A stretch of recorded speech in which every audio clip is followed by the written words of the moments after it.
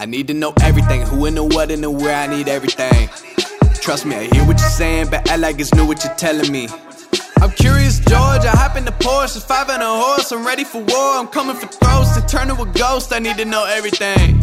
Now you be surprised at the info you get is by letting them talk, so I'm letting them talk. Gotta keep quiet, maneuver in silence, then let them in talk. Hello and welcome to JK Plus One. I am not your host, PTF. PTF, I think, is probably somewhere in Brooklyn, getting his hipster on. He's excited about the Brooklyn Nets and, Kanye, Kyrie. Had about enough of that guy. I actually like his game, but geez, he's driving me nuts. And then James Harden, and then of course the greatest basketball player ever, Kevin Durant. Hook 'em horns.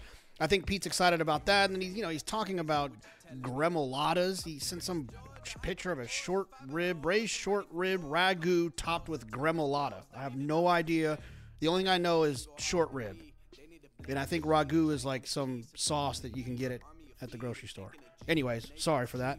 I am your host, Jonathan Kinchin, JK Plus One, and I'm excited. We had a little earlier in the week. We had an episode come out, but in honor of Pegasus Week, brought to you by First and the Stronach Group. I'm trying to figure that whole thing out. I think it's both. I think it's First, I think it's Stronach Group. Whatever. It is what it is. So I say both, and I know I'm in the clear. I'm excited to have a guest on that I wanted to have on for a long time, and obviously a busy week for this person, so I only got him for an hour, but I think that it was a pleasant experience, and I'm hoping to snag him again in the future. But one of the things I was really excited about is I think in this game, our racetrack operators, from time to time, can sometimes at least appear a little bit disconnected from us, the horse players. If you're not a horse player and I was referring to you, sorry about that. I was talking about me, and I think a base of this audience is horse players. And so I wanted to point out that there is a racetrack operator that does have a background in betting and does understand the importance of that customer base. And this person is in charge of racing at a very important situation in America when it comes to Gulfstream and the Maryland tracks and Santa Anita. So I was excited at the opportunity to get Aidan Butler on to talk a little bit about his background, to talk a little bit about his role at First and the Stronach Group, and also to kind of introduce some of you guys to him that might not know a lot about Aidan. And I actually mentioned it in our interview, like the first time I saw Aidan, and I was like, who's this guy with a hat running around like he's in charge? And I soon found out who he was, and I'm glad that I know who he is. I've messaged him a handful of times about issues, and he always gives me good feedback on how they're going to try to get it resolved. And I think that racing is better having Aidan in it, and I'm glad that you guys will get a nice little sneak peek into Aidan if you're not familiar. So, short episode. I'm talking a lot. I'll stop. Here's Aidan. What's up, brother? How are you? I'm good, man. I'm good. A busy week for you guys with the Pegasus coming up. Are you in California or are you in Florida? No, I'm in Florida now. I'm officially a Floridian. I'm a Florida resident, but living out of a hotel, so I'm not exactly set up, but lots of stuff to do. There you go. I will say, the first time that I met you, I believe it was in the Eddie Logan suite, I was wondering, who is this person the Stronach Group hired that sounds like a Bond villain? Right. Yeah, I got a lot of that when I got out there. And not as much now, but I'm sure some people still are wondering who the hell I am. But yeah, that seems like an eternity ago, dude. It does. I mean, time flies. I mean, obviously you've been pretty busy. You're pretty busy in California. It's crazy. It feels like one of those presidencies, you walk into and it's like the whole world's falling apart. You had to deal with the horse welfare stuff out there, and then obviously the COVID thing, both in which are situations you wouldn't really wish on an enemy to have to deal with. Absolutely right? Absolutely not. It's I've said it a couple of times. Anyone who's having to look, the whole planet, everyone's got to take it easy on each other at the moment, right? Everybody's going through something, some worse than others. And I think we've, from our side, we're a little bit blessed. As much as we've put up with a hell of a lot of stuff, we're a little blessed that we can at least keep running. So many businesses got knocked out during this time. So, but looking back on it, it was a lot, right? It was a lot to deal with. But it's just, I guess it's testament to our game and the people in it that we're hardy enough to be able to keep trucking along. I mean, there aren't many. I don't think there's many industries that could have taken so many punches and still been having podcasts and talking about who's going to win the Pegasus. Absolutely. One of the things that I've always said as a horse player first, and obviously with my with this media thing, I've become a little bit more involved on the other side, but I still consider myself a horse player first. I've always thought that one of the issues we've had in racing is that there's a bunch of people at the top that don't understand what to me which is the 1 and 1A of the most important parts of the game, which is the owners and the bettors. And I was relieved to hear that you're a third generation bookmaker. And horse booker, right. And that makes me feel very comfortable to know that you understand that part of the game. How important is that? I've lost my money on multiple occasions. That's why it gives you confidence. So I feel what everybody's going through. Oh, absolutely. That's that. You can't relate if you haven't been in the trenches. Exactly, brother. Exactly. Yeah. So, third generation racecourse bookie. Grandfather was an on-course bookie. So in England, as you're probably aware, but some of the viewers might not be, we have betting shops, which are the equivalent of OTBs, and they're independently owned. And then we have the actual bookies at the track that form the market. So the odds that the independent betting offices use are kind of formulated by the bookies at the track. It changed when betting exchanges were around, but that was how it was when I was there. And Granddad was a bookie before bookies were legal in England, and then was one of the first to actually get a license. Dad and Uncle were racecourse bookies, but also they had like 11 betting shops, so that's equivalent of like 11 OTBs around the Midlands, around Birmingham. And then when I grew up, it was just it was me and my brother, and it was decided that I was I was the ugliest and the most likely to be good at math. So he became a musician, and I became a bookie. So I started repping for my father at the age of 18. You can before you get a bookmaker's license, you can be a representative. So we had about 33 pitches. So I traveled about 3 or 4 days a week up and down the country to about 35 racetracks. So I know that like the back of my hand, and it does help when you've got to understand how our game's funded. It's funded by the owners and the gamblers, right? So if you don't take into account what they need, and it's easy to reconcile in your mind. It's just, what is the customer service aspect? As managers of a track and managers of horse racing, what is it our customers need? And that, if you use that mindset, it's a little easier to deal with criticism. As look, me and you are pals, but like, you call me up and say, "Hey, Aid, what the hell's going on with this?" And I'll dig into it, and I never take it to heart. I try and get it fixed. And if some stuff is, I'm sure everyone's aware, isn't easy to fix, it's a complex game, but we've got to get better. We've got to evolve. And for years, I think we've had had it to ourselves. It's just kind of been a monopoly as far as wagering is concerned. That ain't the case anymore. So we've either got to ship up, or we could be in trouble. So I kind of I know it well. I play a lot. I mean, me and Nate, some of the fun bets me and Nate get into are good. But no, I love the game. I gamble on the game. I was a bookie specifically on horse racing.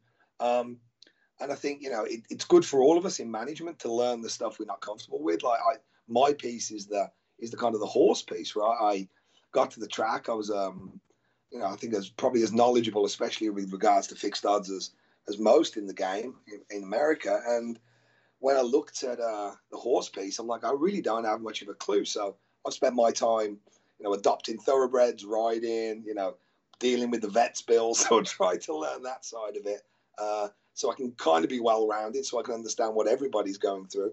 But it is.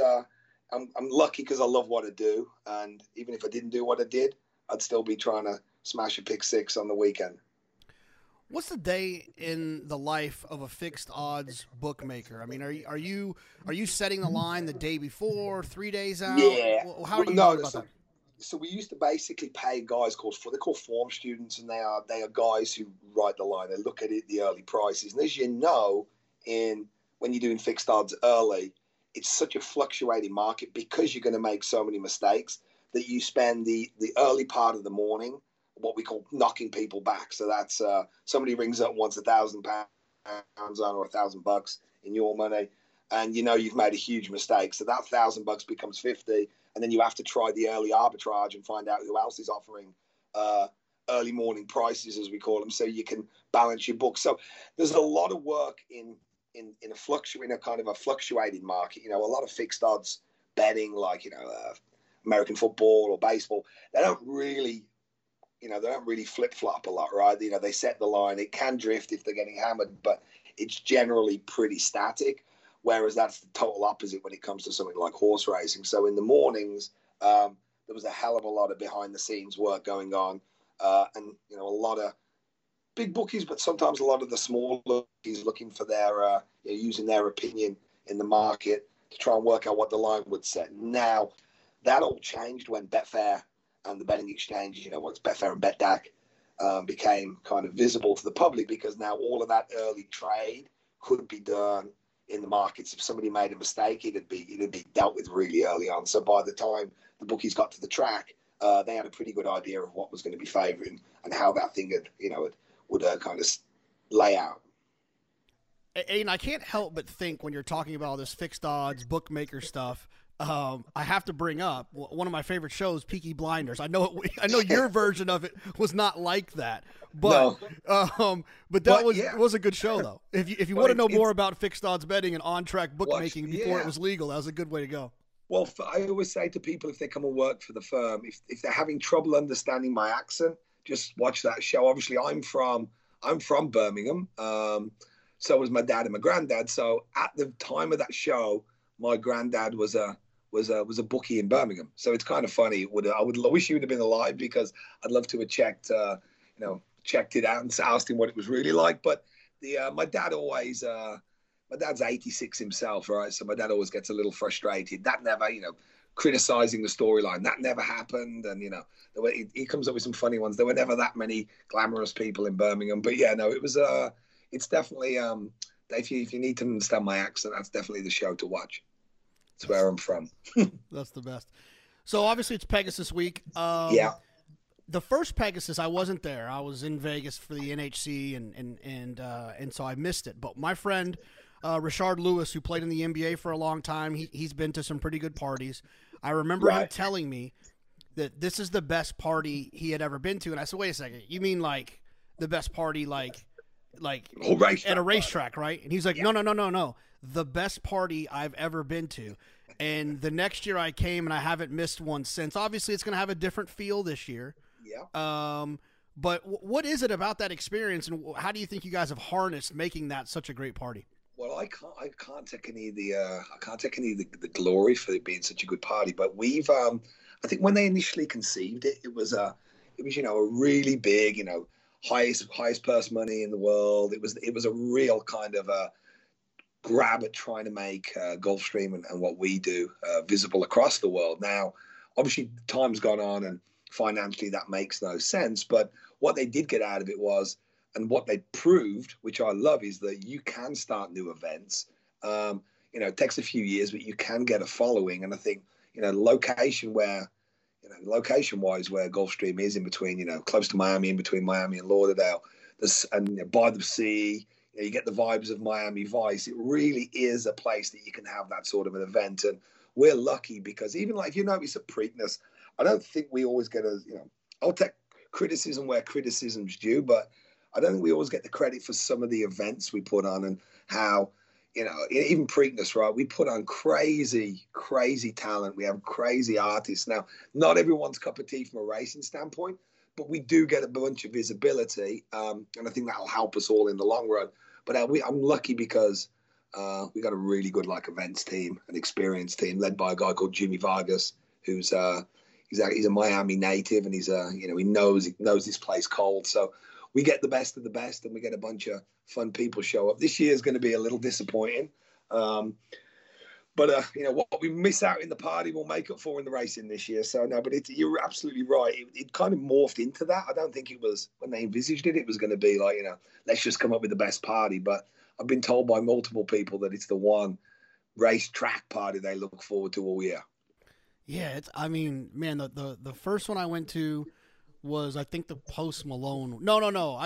The Post Malone was the first one. That one was unbelievable. Yeah. And then I've been, like I said, I've been to all of them since. But it was shocking, and it's funny because it's always a bunch of like horse industry people at the end, like whether it's bettors or TV types or whatever. We're always like, dude, we should have this every weekend. This is unbelievable. Yeah, and then I love it. And then it's like, give it 48 hours, and it's like, yo, the Strana group sucks. What the hell? I'm like, God damn.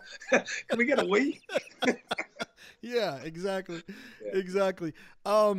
You talk about Florida and obviously you transitioning from California to focus on the East Coast, and it's funny. It's like one of your first moves in office was a move that I felt like people criticized the hell out of the Strana group for years, and then you make this move, and I just felt like it was kind of ignored, which was eliminating the post drag.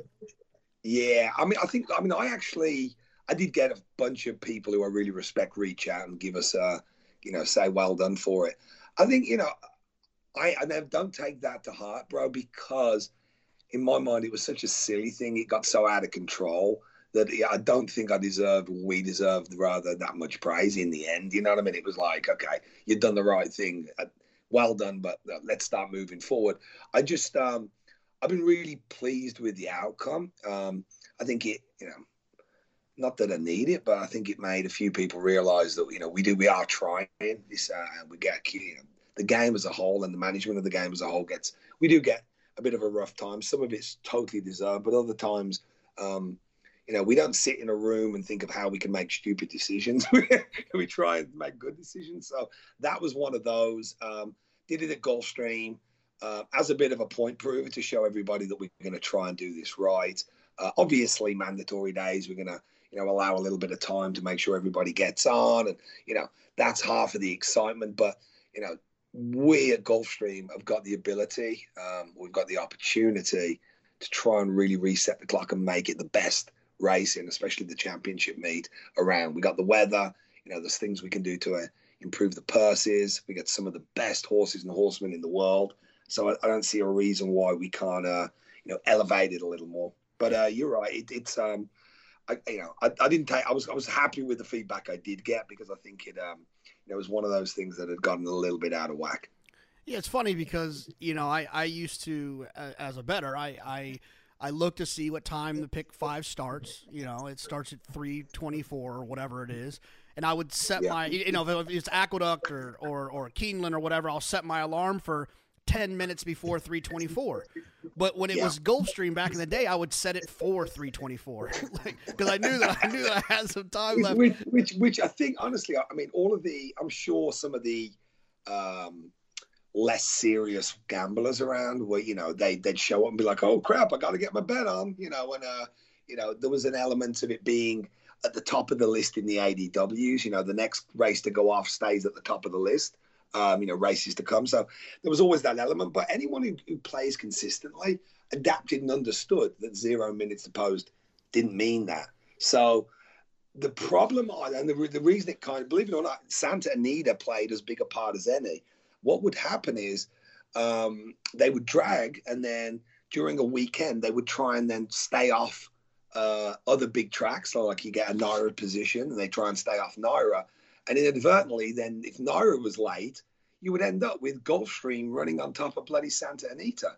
And, I don't need to explain to anyone on this how stupid that would be. And it happened so many times, and it's like trying to be an air traffic controller, and one of the planes just doesn't give a shit and wants to do whatever he wants. Makes the rest of it a little bit kind of, are you going to land? Well, I don't know. There's already a guy landing. Okay, fine. So, I make it in jest to try and make light of it, but it was really frustrating. Especially we're out at Santa Anita, we're trying to stabilize everything, get the purses up, and good old Gulfstream's running around just chopping everybody off at any given point. So I stabilized that, and the industry, especially the Nairas of the world, Martin Panzer, David O'Rourke, Tony over at Naira, they've all been great.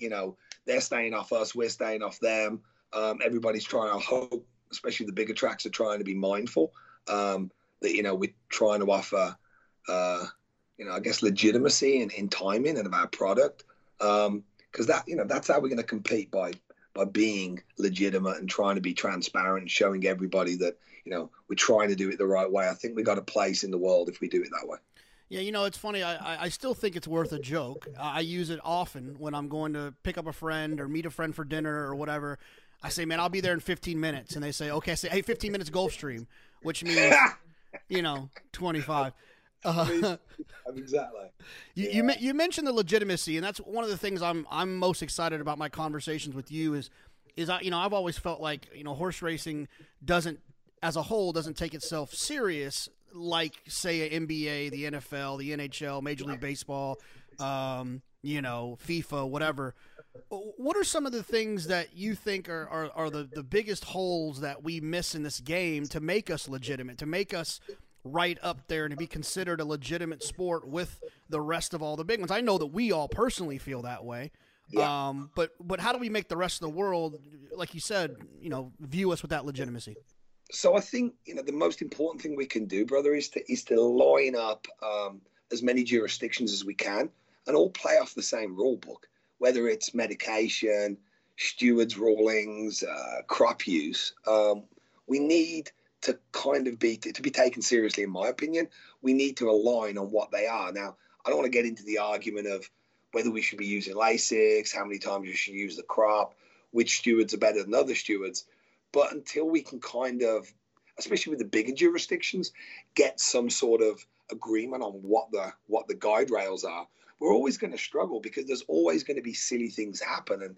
And in my position, I'm very careful not to criticize because people in glass houses, right, shouldn't throw stones. But there are even today some really silly things that go on, and we've made some adjustments around what we think are the best ways to do things. And there is a coalition of some of the bigger tracks who, rightly or wrongly, are trying to pull together on things like medication reform.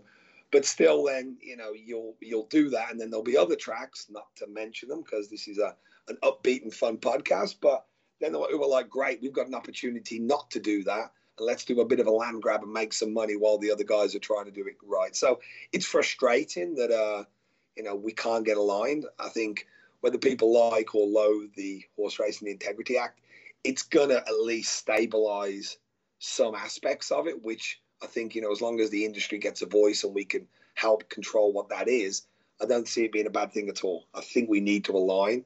I think it's going to cause trouble for some of the tracks who are going to be unable to maybe keep up with the changes.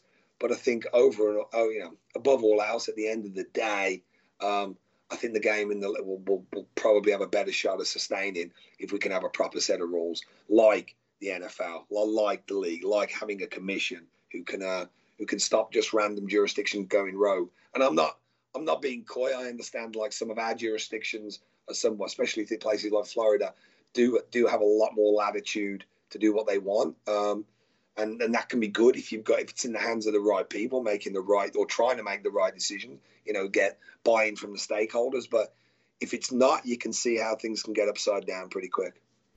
All right, I got one more tough one. Then we're going to talk about fun stuff like Ragnar and memes and Stone, this new love of yours I've heard about. Oh yeah, this is the tough one, and this one's dear to my heart. Go on. I need the downhill turf course back so badly. It's my favorite configuration in the world. Is there any chance? I really hope so. We are. I'm not gonna BS you, bro. At the end of the day, there was a concern, especially how when it was shot, how a horse got injured. Like, there was a concern about the downhill course, and the thought and the theory at the time was, look, while we're going through every single aspect of Santa Anita to try and make it as safe as possible, let's take anything with and we call it a squiggle in England, but anything with like a little bit of a doubt off the table. And we did that, and I think we've proven that we can do things really safely. Now, when we were going back, the downhill course is a technical course. It was used too much, just to be blunt. It was used for, every manner of quality of horse and age, which is, as you know, a technical course needs better quality horses and better quality riders. Not being mean to any of the less ones with a lesser win percentage. What we did to try and move forward, I realised our turf program is really important there. And being English, obviously turf racing is important to me. So I needed to get some decent distances back from a sprint standpoint. The 5.8, 5.5, I don't like the race. I don't like to have to start on the dirt for the 5.5. I don't like the shortness of the 5.8. It's just, it's one up from a bloody quarter horse race. And by putting in the new turf shoe, I think we've now got some programmability. Now, I'm close with a bunch of the jocks out there. It's not lost on me that people are like, well, great, we've got a 6.5, but compared to the downhill, it's nowhere near as good.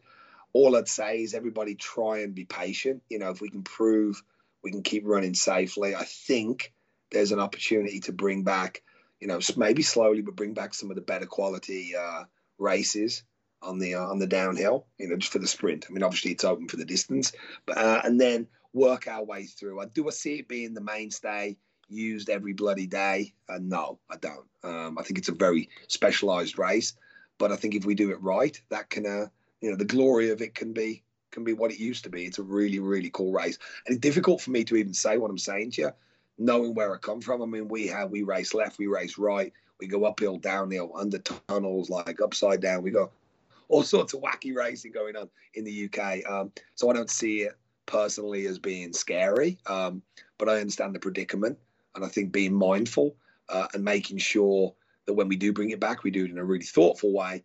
So, because, you would hate to rush something back, although I'm sure the listeners are screaming at me saying, rush, it's been years. But I would hate to rush into something and have an accident. And then it's probably gone forever. So let's take it easy. Let's get the 6.5 back. But I can assure you that from my side, Craig's side, Nate's side, all the guys at Santa Anita, Amy, and all the horsemen, they all love it to bits. So we're going to try and do our best. That's fair. I just want to know there's a chance, and I'd rather have racing at Santa Anita than the downhill. So I'm good as long as there's a chance. Exactly. You mentioned your relationship with the jockeys out there. You had an opportunity earlier this year to get pretty intimate, sharing a home basically with them during this bubble that you guys successfully pulled off. What was that time like, and who was better at poker? Okay, well, when you know who was better at poker, I think it's well documented. We had some great poker nights there, and there was a couple of guys who took it more seriously than others. But no, we had some fun. But I tell you, it's great. Of all the things I did, and of all the negativity of the pandemic, that is the one thing that I got so much value and enjoyment out of. Weird to me, I hadn't really considered the relationship between the track management and the jocks. They, sometimes they get a bit of a raw deal. Like none of us is going out there sitting on horses. None of us are going out there breezing horses at 30, 35 mile an hour with all the danger that entails. We're all sat in warm offices, staring out the window, criticizing them, right? So I think it was good for me to get a relationship. It wasn't always, at the first, people were pretty critical. But I think when they understood that myself and Nate are trying to make it better for everyone, and then they understood the work we put in to get us racing again, I think we got a little bit of a pass. And from that pass, we formed some pretty good relationships. I mean, I really do have some good friendships with some good jocks. Spent Thanksgiving with Johnny V. Me and Mikey Smith are really close. Drayden, all the lads out there. We have a really, really good rapport. And now, because of that, I have a great rapport with the Guild, like a really good rapport with the Guild, especially Daryl out west and Terry for National. So some of these issues that come up, it's not an us versus them. I really do want to try, from a Stronach first standpoint, to make it better for the jocks. Any issue with the tracks, hopefully I'm one of the first people who get the call. It shouldn't have to find its way up to me. These guys have all got my cell. And then, like places like Gulfstream, Billy's a true horseman, right? He's got a great bead with him. So we get great feedback. But certain tracks at certain times, management maybe didn't want to hear or maybe didn't think they had to hear. But the jockeys are as important as any aspect of the game. Some would argue more important. And from a risk-reward standpoint, I mean, they put more on the table than almost everybody, brother. So I love that I got a good relationship with them. Ain't always that friendly. They can run pretty hot. And sometimes they don't need me coming in and poking or asking questions about stuff. But for the most part, if there was one takeaway from the pandemic of a positive for me, it was that I've got, I think, as good, if not better than most track operators. I got a really good relationship with the guild and with the jocks. And if there's anything I can do to help them, I always will. So you got the best of them in poker, but the word on the streets is you did not get the best of them in karaoke. Nah, they can really sing. Some of these guys are like, I mean, honestly, if I've said to the one, if things don't work out, I'm going to become a manager of like some sort of jockey singing league. There's some real talent in that room. But then there's also a few who wouldn't put the mic down. So I think if you watch the documentary we did, at some point we were going to unplug the bloody speakers. It was starting to become a bit of a drone. But yeah, they're really good guys. They really are. There's some real personality, and I guess you got to like anything, you got to have a little bit of a personality to want to do that for a living, You touched on a little bit earlier about getting more involved with the horseman side of it, and you've got a new friend by the name of Stone. Tell me a little bit about Stone. Yeah. So I got out there, and you touched on it yourself, but like I wasn't particularly accepted. I think I showed up, weird English guy wearing a hat. Early in the mornings, everybody was like, what is this guy all about? But I put the hours in, and hopefully I garnered a little bit of respect from at least work ethic, if nothing else. And then it dawned on me that I've got good friends who are trainers, right? Dan Black, Simon Callan, Georgie. And as I started to go through some of the trials and tribulations we have between the track and the horseman, it was better to put yourself in their shoes. So, like I said, I kind of thought I was pretty well versed when it comes to gambling, and at least the mentality of gambling. So I knew what that customer wanted. I thought, trying to offer better customer service for the owners from at least, a day out, and, what the reward is for winning a race. But I really didn't have much of an understanding of, what it took to keep horses going, how much work they are, what they cost, the trials and tribulations. And we've got a very, very good chief veterinary officer, Dr. Benson. And, so one good thing about me, I guess I'm a bit of a sponge. If something takes my vision, I'm kind of, or takes me staring at it rather, I'm kind of all in for a while. So I started asking a hell of a lot of questions. Then I adopted an ex-racehorse by the name of Cannonstone. Ran once at Keeneland, tailed off. I passed the message through. I'm lucky. Stacy, who's Mike Rogers, is one of our executives. Stacy is the executive director of the TAA, and I asked her if she could help me find a racehorse. And I said, I need something really calm. I want something really big, and if I can, I want something as close to jet black as you can get me. So they got me a horse that was a complete lunatic of a 3-year-old. He wasn't black, and he isn't even that big, but kind of fell in love with him. And then the trouble starts, right? He got colic, had to go in for an expensive colic surgery.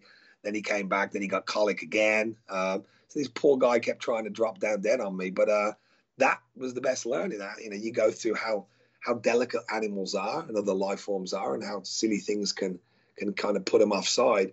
And now I've now got 3 horses. Stone being obviously the OG, he's my favorite, and he's actually a pony now. He ponies in the morning. For actual race horses, so he's got a proper job, and I got another couple, and I'm kind of Jody, who is my right hand. She kind of constantly tries to block me adopting more horses, but I've kind of got the bug now, so I'm likely going to get broke at some point and just be like a bit of a pony hoarder. You're gonna be like one of those crazy cat ladies. You're gonna be a crazy horse guy. Oh, that's hilarious. Exactly. But that dude, I mean, anyone who got the time or a bit of spare cash, like they are such lovely animals, and unlike, and I've always been an animal guy. I got a bulldog who I love to bits, who kind of is a guy around Santa Anita, other than he entered the Santa Anita Bulldog Rally and got beat. So that was a big disappointment. I'm obviously not much of a dog trainer, but anyone who's got a bit of spare cash or a bit of spare time, have a look at the aftercare, because fundamentally these animals do as much as they can, as much as they're asked. And it's the one thing, if I could change anything, in the game, that all of us in it have a little bit of more, be a little more mindful to the animals that allow us to do what we do. And at the end of the day, don't ask them for that last race, and try and get them into a job that they love. I mean, my horses are lucky; they're absolutely spoiled to death. Right? There must be 20 members of staff at Santa Anita who feed them on a daily basis, carrots and peppermints. So they're really spoiled, but they all deserve a bit of love. And unfortunately, it ain't just the good ones. The good ones normally people want to have. It's the Stones of the world who really weren't good racehorses, but they're really rewarding if you get one. Jody also tipped me off to your love for memes. What's your style? Are you one of those, are you like always sending them to friends? What's your meme style? I don't know what the hell. I mean, at my age and in my job, I mean, I really should stop. But I pretty much communicate with most of my team via memes. It's just become an easier way. But yeah, no, I got some good ones. I'll put you on the list if you like. But believe it or not, Belinda Stronach's pretty good with memes herself. She's got some good ones. Oh, they're the best. It's the best way to communicate. It really is. Especially if you're angry with someone. It's a softer way to tell them that they're an idiot. I don't know what it is with me. Like I wake up in the morning and like I'll get up early, right? But I'll get up and I'm like, I always have at least 5 minutes seeing if there's any memes I'm missing. So I guess I probably gotta get that out of my system. But I guess staying young at heart is a good thing. Yeah, for sure. Christmas is another one that I hear you're a man of Christmas. I don't know what it is. Like, as I've got older, I guess, like, you get older and, I lost my brother, I lost my mother. So you start to always have fond memories of things in the past. And Christmas was always the best bloody time. So I overdo it. Like, I really overdo it. This year was so disappointing to me. In fact, I had a couple of days of downright depression after, because I felt that, like, Christmas had been wasted. And my wife actually, she called me out on it. She said, you do realize you said to me the other night that, you only have so many Christmases left. Like, I was being like such a child. I only have so many left. I'm getting older. So, no, I do make a big scene about Christmas. In fact, this year was obviously a little bit of a bust, but last year I cooked Christmas dinner in the director's room at Santa Anita for about 35 people. So a bunch of trainers, vets, spouses, jockeys. It was a really, really cool Christmas. And I love being the kind of the home for waifs and strays. I guess it was a thing when I was growing up. My mother always invited people over for Christmas. So you'd be some random weird uncle show up who no one knew. And he probably wasn't even an uncle, but it was just somebody who I'd probably lost all his money to my dad. So we feel at least give him a Christmas dinner. Actually, that's just dawned on me as I was telling you that story. I'm like, actually, I think that guy was one of my dad's big punters, and I think he had a bad run, and then he started showing up at the house a bit more often. So, yeah, no, but my mum was very kind in that way. She would, she'd always have people over. If they didn't have somewhere to be, they should have Christmas with us. Did they do credit back in those days, or was it more of but that was the whole thing, right? It was being a credit bookie. We have, in England there are some laws that protect the gambler. Like, if you can't afford to pay, you don't have to. I mean, you get signed out, you get kind of banned from betting, but none of the bookies will give you credit. But the credit business was the big thing, and I always joke. It's like you have to give people the 30-second credit rating when you're talking to people. If you give someone too much credit, they're not going to pay. And if you don't give them enough, they'll go elsewhere. So, yeah, we had a fairly big credit business. And I, from between the age of probably 18 to 23, when I wasn't actively being a bookie at a track, I'd go and it's called putting on. I'd go for some really big other bookmakers to a track just with, I've got a lot of credit accounts and a big pocket full of cash. And they'd call me and I'd put on for them. So they'd be phoning me during the day, asking me to put bets into the ring. Sometimes to kind of shorten the horse up. So if you think about it, if you're a little racetrack, and I'm sure your guys all know this, but if you're a little racetrack in England somewhere, you can move the market with a short amount of money. You don't need huge bets. So if you're a big bookie with 50, 100 betting shops, OTBs, all using the odds coming from the track, for a few $1,000, I can make those odds a lot better for the bookie. So I used to be a bit of a trader in the on behalf of these other people too. So it's really, there's some cool. I do miss it back then. I do miss the way the game worked. But it's, like everything else, has to evolve, and we just have to try and make it evolve in the right way. Yeah, it's interesting because there's always this call for fixed odds betting, and I do see how it can work in our country alongside the pari-mutuel model. But one of the things that I think that we are missing the boat on in terms of fixed odds is offering wagers that don't exist right now. I mean, yeah. I would love to be able to bet if Mike Smith's going to have more wins than Johnny V at the Breeders' Cup. Yeah. Those types of fixed odds bets that still bring interest, but they don't take away from the pari-mutuel, and they don't confuse that. And I think there's a way to do it. Don't get me wrong, but I think that the people that are against it, it's an easier way to kind of get them over the hump. No, and honestly, bro, some days I am one of the people against it, and it's not because I don't think it's a better form of gambling. I think I said to when I first joined the company, I was like, look, you do know fixed odds is going to come at some point. And a few people kind of argued with me at that point. But I just worry, right? Our industry is reliant, especially in certain jurisdictions, completely on the way the pari-mutuel handle is whacked up between the track, the purses, and the industry funds, right? So if you just start to replace that, unless you can guarantee huge handle growth by attracting new bettors, you could be offside. I'll just give you one example without boring everyone. If you take a place like Santa Anita, where it was very well thought out, the track and the horsemen get a big share of it. The ADWs don't get as big as they do in other states. The problem with that is if you try to replace the takeout that the track, the industry funds, and the horsemen get, there's no way you could offer a fixed odds market on that. I mean, you just couldn't, because they take out a huge percentage.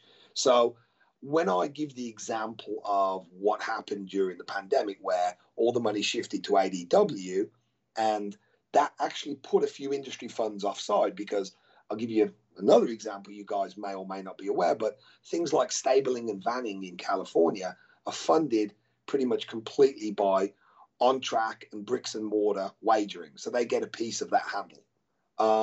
When that stopped, we nearly had 2 training centers put offline.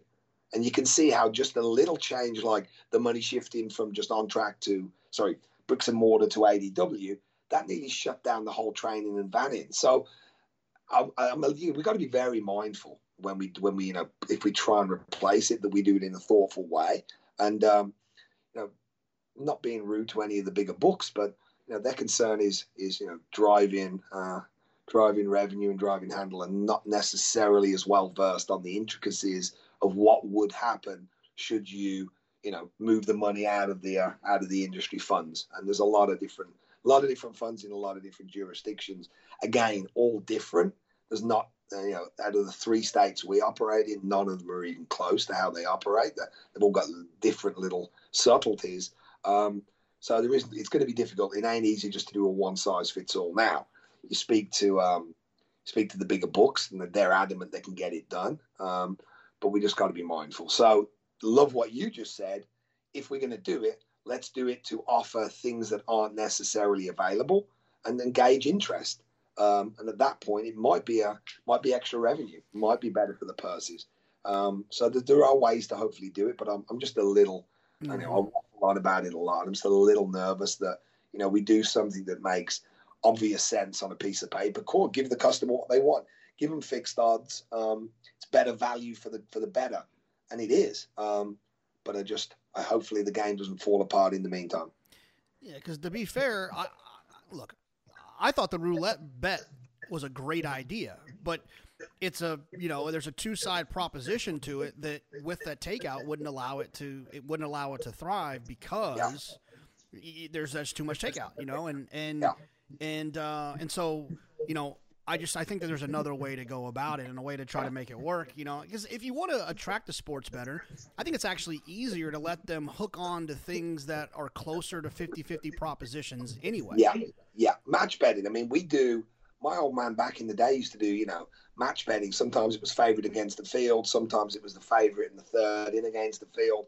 Sometimes it was literally a, whack down the middle of the runners and have, like 4 against 4. So there are ways to do that.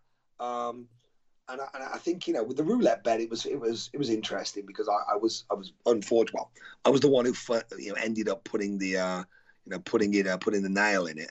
And your point's well heard. It's really the gamblers are sophisticated. At least I'm sure most of them are. When the ones who'll be listening to your podcast, I've got some ideas of how the kind of the game is kind of put together, the nuts and bolts. And when we did this.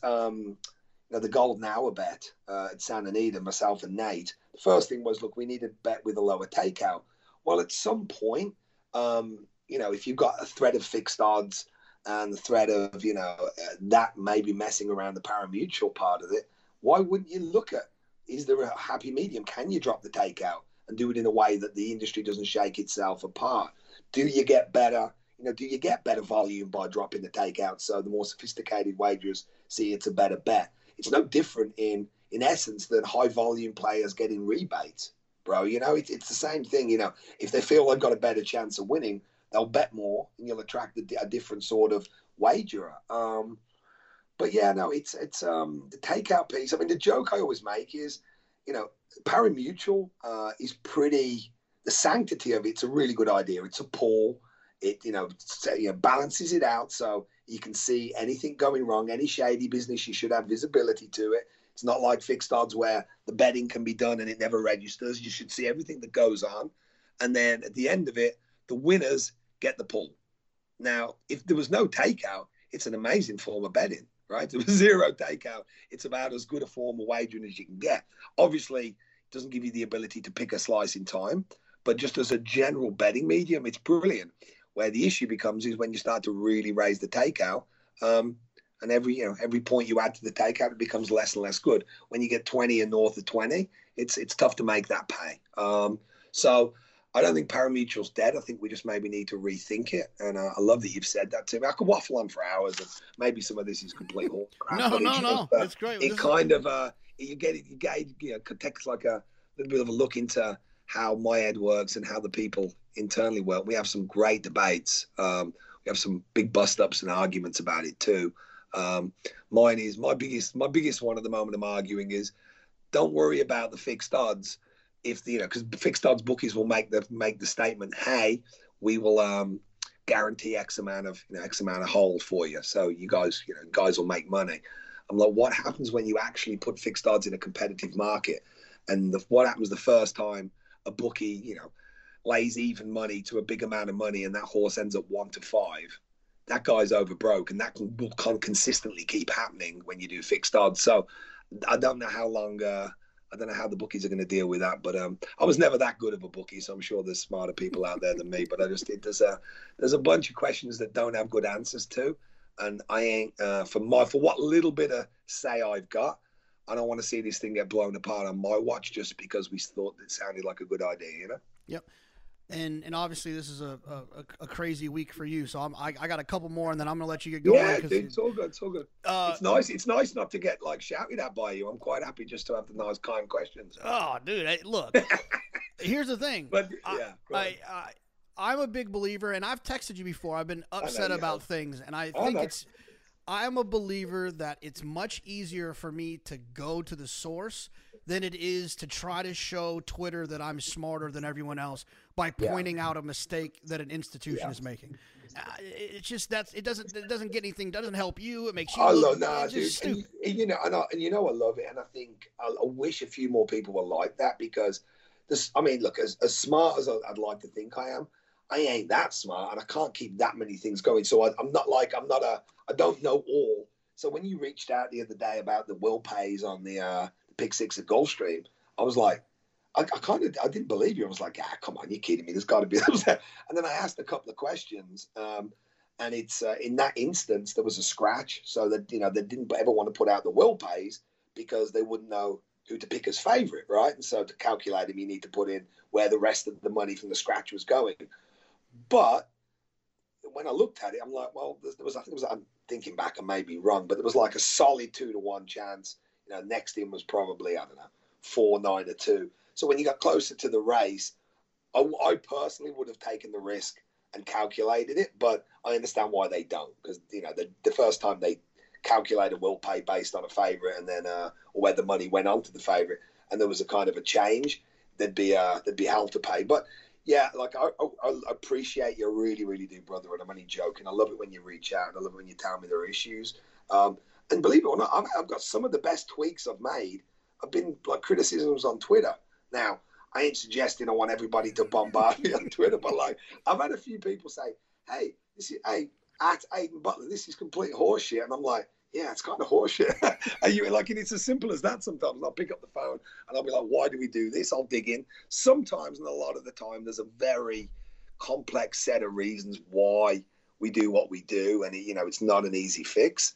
But for the most part, if it's an easy fix and it makes sense, we'll just do it. And so don't ever, please, I love hearing from you anyway. So don't ever stop reaching out. But if there's anyone who's actually got constructive criticism, I'm all ears. Calling me and the rest of it that they get called on a daily basis, not so much. They can keep that opinion to themselves. As right as they all may be. I'm going to give you my 3 fun suggestions when the world opens back up to get the racetrack experience to be a little bit better. I want to see what you think about these. Tell me the problems you see here. Go on. What if you could turn in a losing ticket for a little plastic solo cup of cheap beer at the racetrack? You get a couple kegs of Keystone. You turn in a losing ticket. I don't care if you pick it up off the ground. You get a cheap beer. I mean, obviously you got regulations with giving away alcohol, but do you see any problems with this working? If it was illegally, if you could do it, it's a brilliant idea. I've always been critical, and again, it's easy to be critical of something you just inherited. But you go to Vegas, which before pandemic I often like to do. You go to casinos. I love going and playing, sitting on my own and playing blackjack for a few hours. You get a free drink, right? You're cherished as a customer. I'm not going to talk about the scientific part of gamblers having a drink, get a little more loose, because that's obviously not the intent here. We don't want people to lose their money, but it's about the customer service. So if you could find a way to do it responsibly, why the hell wouldn't you? So that's a good one.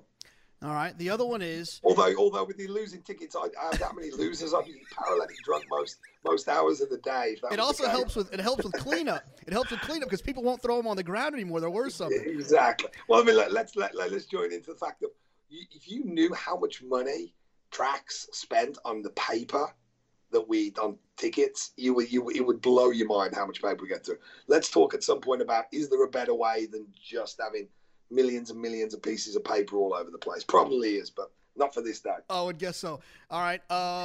Here's my other one. I've always thought that, and I know at Gulfstream there's no admission, and I hadn't been to Santa Anita. It feels like in forever. I think March was the last time I was there when I actually stepped foot in there. But what if admission was $20, but you got a $20 voucher in return? Yeah. So Nate, actually, we've talked about this at length, because you would think, just the metrics of selling tickets, no sales price, or no free tickets, rather, people will show up, or more people will show up. Kind of doesn't work that way, right? There's this inherent value to paying for something, because if you pay for it, it's intended to be good. But I think little tweaks like that, where you can preload a ticket, or maybe you pay $25, you get entrance, a $20 betting voucher, and something to eat and drink. I think those sort of packages are great. I think where we've struggled as an industry is how to market them well. Right, if you dig in, brother, like Nate's team at Nate's GM now, but Nate's team when he was the marketing guy at Santa Anita, they had some really good, thoughtful stuff for the customer.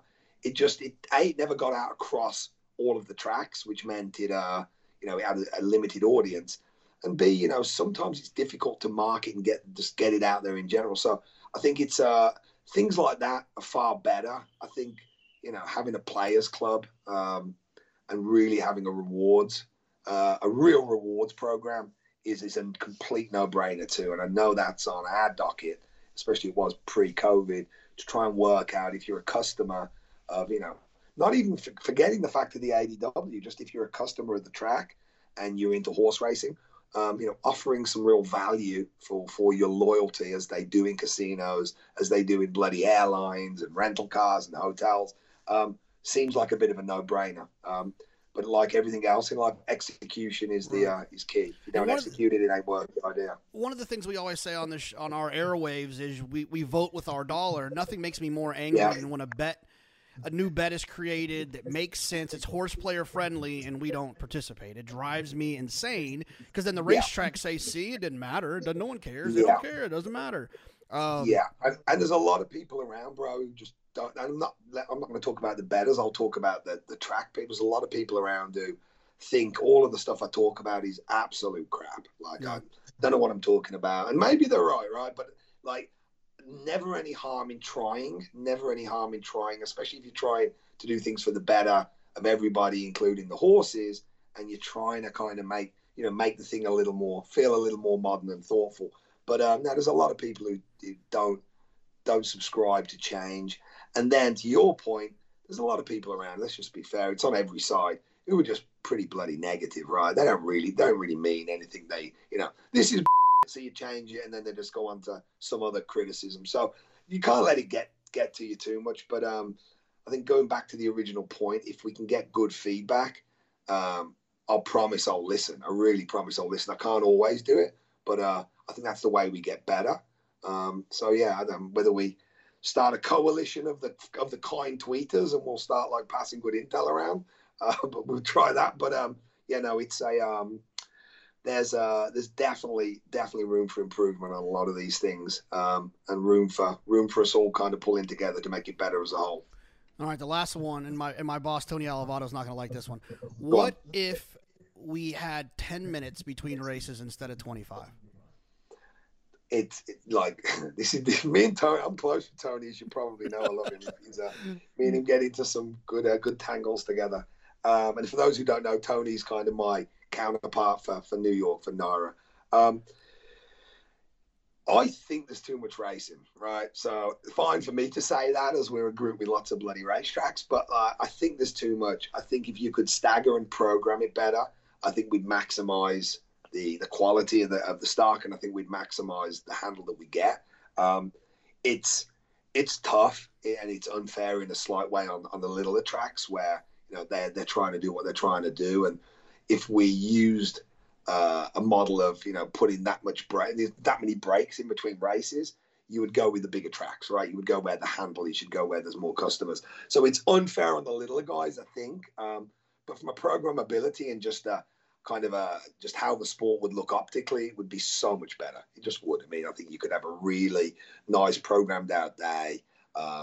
Even myself, and I gamble, right? So the amount of times I'm kind of looking at a race and then there'll be another race on top of a race, and I'm like, what the hell? And it just is a little too much sometimes. But again, a little unfair for me to say who should be able to do that and who shouldn't, considering we're on a lot of days we're 4 of the racetracks running.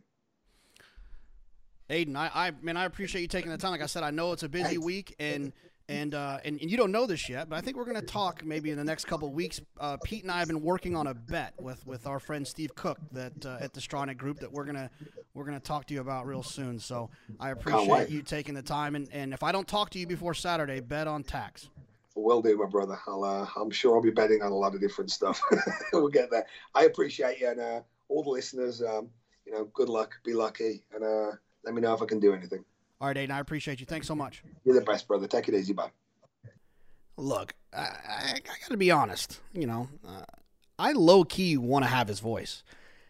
I mean, it's just kind of exciting, right? I just feel like he could be a bad guy in a movie really easily. It's just, look, I think it's great. All jokes aside, I'm glad that we got to have Aiden on to talk a little bit about his background, and I hope that the listeners understand that I think we're lucky to have in this game to have people that in his position that understand the better, that are bettors, and I hope that we also have patience with them, that they also have other allegiances and requirements. They can't just be all for us. They got to represent the horsemen, and they got to do what's best for the companies that they work for. But I think that we're in a better position having people that understand us.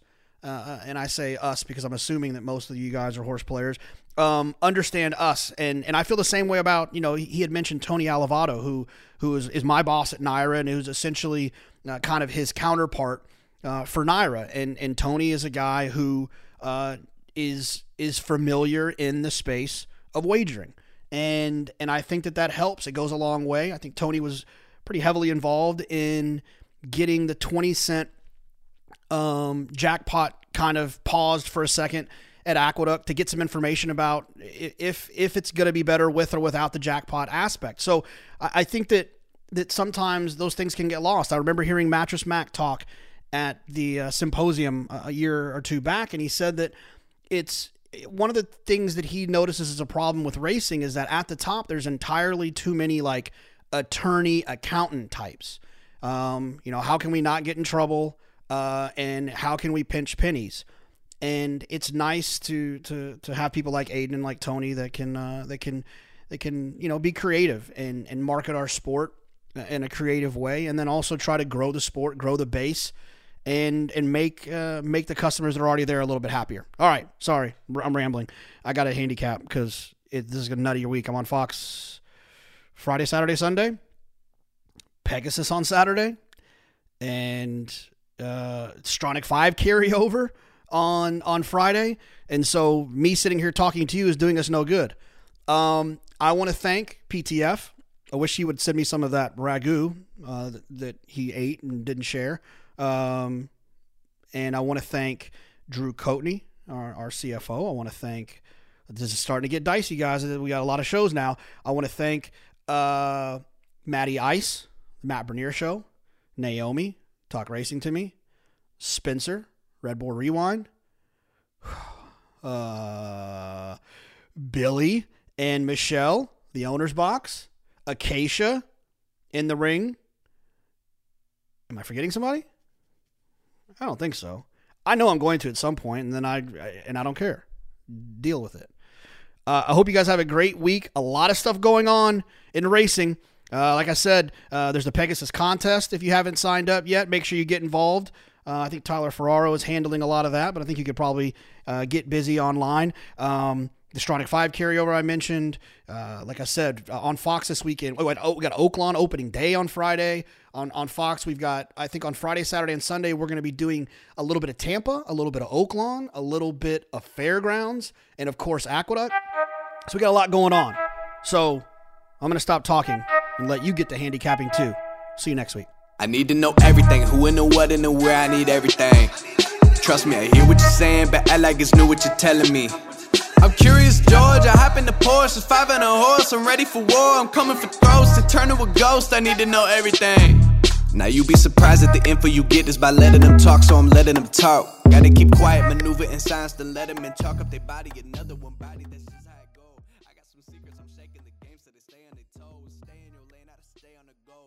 I can play with the pros and act like a rookie, so they overlook me. They're not double up or get under their nose. None of them cold, they just got lucky but never adapted. So I'm to the one if it's coming to blows. My enemies cutting it close. I let them think that they got me, but what do you know? I had them beat before we ever spoke. I'm ready for smoke. I need to know everything, who and the what and the where, I need everything. Trust me, I hear what you're saying, but act like it's new what you're telling me. I'm curious, George, I hop in the Porsche, it's 5 and a horse, I'm ready for war, I'm coming for throats, to turn to a ghost, I need to know everything. Now they ain't go harder than me, they need a blade in a sheath, a shank in a piece, a crate full of heat, an army, a fleet, a tank and a jeep, a navy at sea, with ace a marine, an ace up their sleeve, a team of marines, a freak on a leash, a beast with an appetite, razor for teeth, and still they will lay at my feet. Boy, you got the wrong one. I gotta look over all of my publishing statements for Q1 as soon as the song's done. I gotta call up my mama and tell her I made it as soon as my log's done.